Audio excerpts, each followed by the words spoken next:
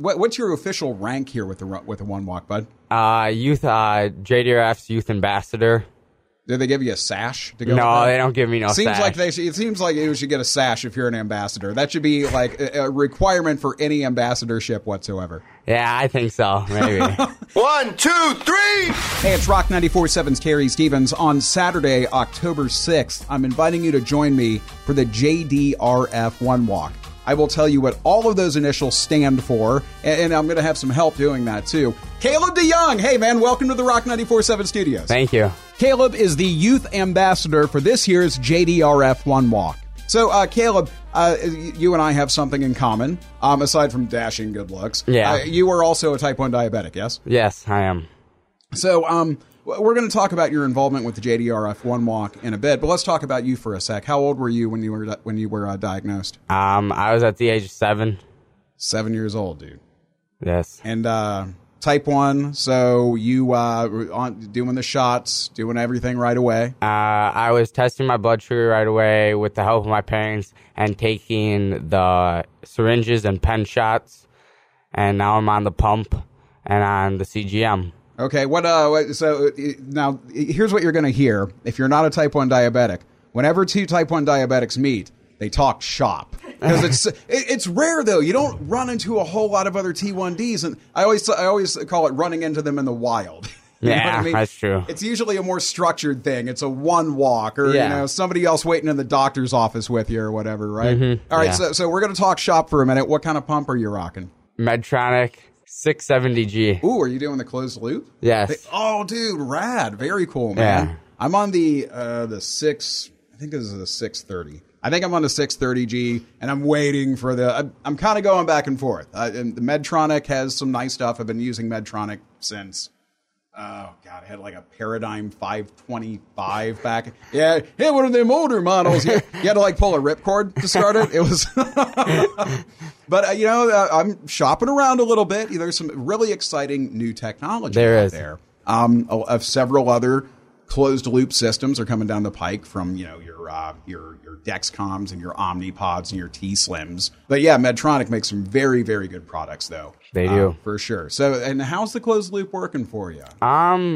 It's been working pretty good. I have seen my A1C drop quite a bit, and it's just easier being a very active kid and being involved in many things that it's just easier for me to do and easier for my parents. Oh, it's got to be. It's got to be. I was blown away when we first were setting up this interview. You're like, oh, yeah, I play football. And I'm so lazy. And like, that's, there's like what is it? It's a 3-legged stool with managing type 1 diabetes. It's medication, diet, and exercise. And I got 2 of those legs. And that third one, that whole getting up and moving around and sweating. Ugh. All right. So what all sports are you involved in? Football, baseball, and basketball. Okay. How tricky is it for you being in type 1? I'd imagine it has to be a little bit easier with the closed loop. How tricky is it for you to manage that while you're, in different levels of activity? Each sport's a little different. Like football, since I have the closed loop, I have me and my trainers, we made this special pad that I can wear my pump as I actually play football, and then I just test between each quarters and at halftime, and that at the end of the game. And since it's a closed loop, it monitors my blood sugar, and if I'm dropping, it'll keep me there, or if I'm rising, it'll give me more insulin. And then basketball, I just have to make sure that I take my insulin if I need to, and just stay controlled as I play. And then baseball, I wear it too.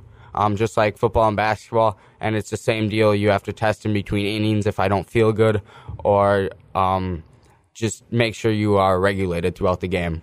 Of those 3 sports, which one is the trickiest one to maintain your stuff? Probably football, since you're always moving and running around, and then it's kind of hard if you get hit. You got to check, make sure your pump's okay. And if that's not okay, then it's like, okay, now I got to come off and redo it. And football would be the trickiest. Yeah, for sure. I would be terrified to wear a pump while I play. Because, I mean, look, now, are you still on your parents' insurance? Yeah. Yes. Yeah. Okay, see, when you're not on your parents' insurance, you got to pay for that stuff out yourself. Now Caleb's mother is in the studio with us now, and I mean, you're a little microphone shy. That's okay, but the sheer look of terror that you must see anytime he takes a hit on the pump side of things. I hope you guys have amazing insurance. That is for sure. That is for sure. You may want, but you got a lot of padding around that. I do. Me and my trainers, we made this special pad that I can wear on either side of my hip because I normally have my pump riding on my belt strap from my uniform. Okay, right on. Very good. Well, good. That's cool that your trainers look out for you, man. That's awesome. So you've had this condition since you were 7. How old are you now then? 15. 15. So, oh wow, 8 years with this. Man. Yes. What's been the most challenging thing for you managing type 1 diabetes? Probably testing all the time and having to take my insulin. Because those are the only two things. Yeah. Because when I'm with my friends or something and they're like, oh, here, have this. It's the whole, well, let me test, let me check how much insulin it is. And it's just the extra process of going and not just putting a pizza slice in your mouth. It's, you got to test, take your insulin, and then you can shove the pizza in your mouth. Maybe. Yeah. If the numbers work yes. out. This is one of the, if you're not a type 1 diabetic, here's the thing. Imagine if you had to do calculus every time you wanted to eat something. And then, I mean, with the insulin pump, it's a little bit easier. You dial in your settings or whatever, and fingers crossed everything works out. But like pizza, don't get me wrong, I enjoy pizza. Who the hell doesn't enjoy pizza? But you're looking at a ton of carbohydrates with a ton of fat slathered on top of it, and it takes forever to digest. And I'm pretty sure I've rolled the odometer on my insulin pump trying to deal with a piece of pizza. I mean, that's a level of complication that being a type 1 diabetic carries with it. You know, it's something you know, it's something I know. And the thing is, like, you might, if you're listening to this and you're thinking, okay, this kid's playing football. Terry, he goes out and he goes to rock concerts all the time. How bad can type 1 diabetes be? Well, being athletic and okay, after you're diagnosed, you're running around and stuff, and you're still trying to dial in things. Have you had close calls with lows? Yes, I have. So my lows happen after I get done working out or doing a sport, and there's been, I think, 2 or 3 occasions where it was pretty hit or miss that if 911 is going to have to be called or not. Wow, that's heavy. It's got to be terrifying. Yeah, there was one night I remember that I was just laying on the couch, and I remember my parents talking to me, and they were like, Caleb, we got to drink this, but I didn't want to drink it. And it was just, you have to do it, or otherwise there's nothing else you can do. I mean, there's been a couple of times where I've woken up in the hospital, largely due to poor decision-making on my part. We'll get into that. That's a whole other podcast right there. But have you had close calls with highs, with high blood sugar? No, not any high blood sugars. I'll have the occasional high, but then, it'll come down right away, and I take the insulin, and it'll make my blood sugar come down. But not any dramatic where it was rushed to the emergency room. Good. Keep it that way. Keep it. I had an insulin pump malfunction, and didn't catch it. I thought, okay, maybe I just ate garbage or whatever, and I came close to DKAing. It was pretty gnarly. So that's the thing. If you're listening and you're like, okay, this kid plays football, Terry goes to rock concerts all the time, how bad can it be? It's it can be a difficult condition to manage. You're constantly watching this blood sugar number go up and down, and the only thing that can fix it is insulin. But if you're off a little bit, or maybe you exercise a little more than you thought, well, then your insulin becomes your enemy, and it's this delicate balancing act that you get to live for the rest of your freaking life. Yeah, it is. Does it? Now, at 15 years old, you've had this for 8 years. Oh, geez. How long have I been diabetic? Hang on, DJ doing math. Bear with me. Have I really been diabetic for 30 years now? Yeah. 33 years I've been doing this. Wow. I know, right? Can you? Wow. Does that seem weird to you that as things currently stand that you could be doing this for? You haven't even hit 10 years yet, bro. No, I haven't. It's just crazy that I could have to do it for forever or for a very, very long time. And 33 years doing it, that seems like a long time. But then like you probably know, like after the first couple of years or whatever, it just gets like used to it. Like my dad always said, it's just like changing your underwear and changing your socks. So you have to do it. See, you wake up, you brush your teeth, you do your insulin stuff. Yes. And there you go. It's one more routine. We touched on this a little bit. It's also a very expensive routine. Between, as you'll soon discover once you turn 26 and you get booted off the parents' insurance plan. Do you ever have concerns about insurance? Has that crossed your mind about what that's going to be like? It has, like, especially not like the insurance side of it, but like when I go to college and I'm not with my parents, I'm going to have to figure out, I'm going to have my supplies shipped to my dorm or my apartment, and I can't just be like, Mom, I'm running out of sets, or Mom, I need test strips. It'll be like, I have to get on the phone, I have to get on the computer and order some more for me, even though my parents are still paying for it if they do, but I'm going to have to take the responsibility of, shoot, I'm running low, I have to order more stuff. You only have to run out of it once before you get on board with that. Let me tell you, that is a long, uncomfortable wait at the pharmacy.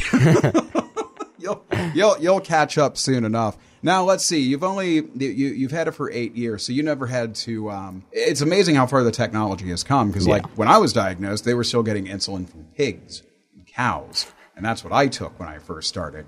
Which I don't smell like bacon anymore. That was a weird side effect. I may be making that part up, but it's amazing how far the technology has come. And I mean, at the end of the day, with any luck, you may not have to deal with it for 33 years. Yeah. That's why we're walking on October 6th. So tell me about how you came to be involved with the JDRF and becoming the youth ambassador. Well, I became involved with JDRF. I think it was my first year with diabetes, and it was something at the doctor's office on like the second or third visit. And my parents picked up the pamphlet, and we went, and we saw all of these groups of people, and then one of their significant others with diabetes, and they were forming groups of 20 to 30 plus people with these groups that are walking for this one person, and it was just my family, so we thought that was really cool, and we're like, maybe next year we should do that and have a bunch of people come and walk with us to have an actual group name. And then I have always wanted to be the youth ambassador just to show people. And I think being older, it'll help the older kids and the parents with younger kids that are looking forward or seeing forward of what my parents do and what I do being older with my diabetes. And then also helping them see how I manage and deal with it when they are being younger. And then the older kids, just if they got recently diagnosed, they still can do what a teenager does at this age and still manage with it. Yeah, I mean, that's the thing. It's, I don't know about you. I refuse to call it a disability. Don't get me wrong. It's a pain in the ass. Yeah. Or wherever else you're, jabbing yourself with insulin shots or your pump insertion site or whatever. But it hasn't stopped me from doing anything that I want to do. No, and it hasn't stopped me from doing anything. I think that's the hardest part that people need to understand is that you don't need to be held back by this, and you can do whatever you want to do. It's just there's going to be extra steps and extra processes that you need to do. Absolutely. With that said, I mean, there are certainly complications with it. Without good control, a diabetic can be more susceptible to certain health problems. Yes. And if you work somewhere and you're looking at your insurance premiums and going, why does this get more expensive every year? Well, you might be working with some diabetics, and we're kind of expensive to take care of. So really, it's in your best interest, too, to support the search for a cure so you can stop jacking up your premiums. Here's the thing, man. It's, again, you play football, basketball, baseball. I go to rock and roll shows and stuff. It doesn't look debilitating, but it is absolutely a ridiculously expensive disease. Somehow, even though the formula for insulin hasn't changed that drastically over the last few years, somehow the price seems to keep going up. Yeah. Not quite sure how the math works on that. Not that I'm bitter or anything, but there's that. There are the complications. There's the expense of it. There's the fact that without insurance, type 1 diabetics kind of screwed. Yes. That's why we're so gung-ho and looking for a cure. And personally, look, if I don't get the cure, I can deal with that. I've been dealing with this for 33 years. I'll be fine. But I'd rather not see another little kid like you were 8 years ago going to the doctor's office with your mom and having to hear those words. Yeah. That's a tough thing for a parent to hear, man. Mm-hmm. Yeah, I agree. So, here's the deal. You go to rock947.com. You can, there's links and stuff that you can click to become part of the JDR F1 walk. You can even join other people's teams. If you can't make it on Saturday, October 6th, you can join others' teams. You guys have a team this year? Yeah, it's called Caleb's Crazy Crusaders. It's been my team name since I started. Caleb's Crazy Crusaders, or C Cubed? C Cubed. Yeah. C Cubed if you're cool. Absolutely. Yeah. Hey, DJs do know math after all. There you go. Yeah, so you can join Caleb's Crazy Crusaders. You can also join Team Scary and, do that too. We're not competing or anything, man. All the money goes to the same thing. And for the JDRF, that is one of the most highly rated charities in the world. When you look them up on Charity Rater or whatever you use, it's like 1 billion% of the money goes to finding a cure. It's not about raising awareness, okay? Trust me, Caleb and I and his mother and all my family, we're very aware of type 1 diabetes. It's very much a thing. Yeah. This is about research and finding a cure. The technology gets better every year. I used to take pig insulin. Now I take super DNA stuff, and I have a machine that delivers it to me. Yes. That's pretty rad. It's like being part robot. It is. It's pretty cool. There you go. So, Caleb, you walked in here with a broken arm. That's not the end of the football season for you, is it? I hope not. I right. should be out there soon. Take care of yourself. Get rehabbed. Go Blue Jays. Yes, go Blue Jays. There you go. Caleb, thank you for stopping in. We'll see you at the One Walk on October 6th. Bye. Thank you.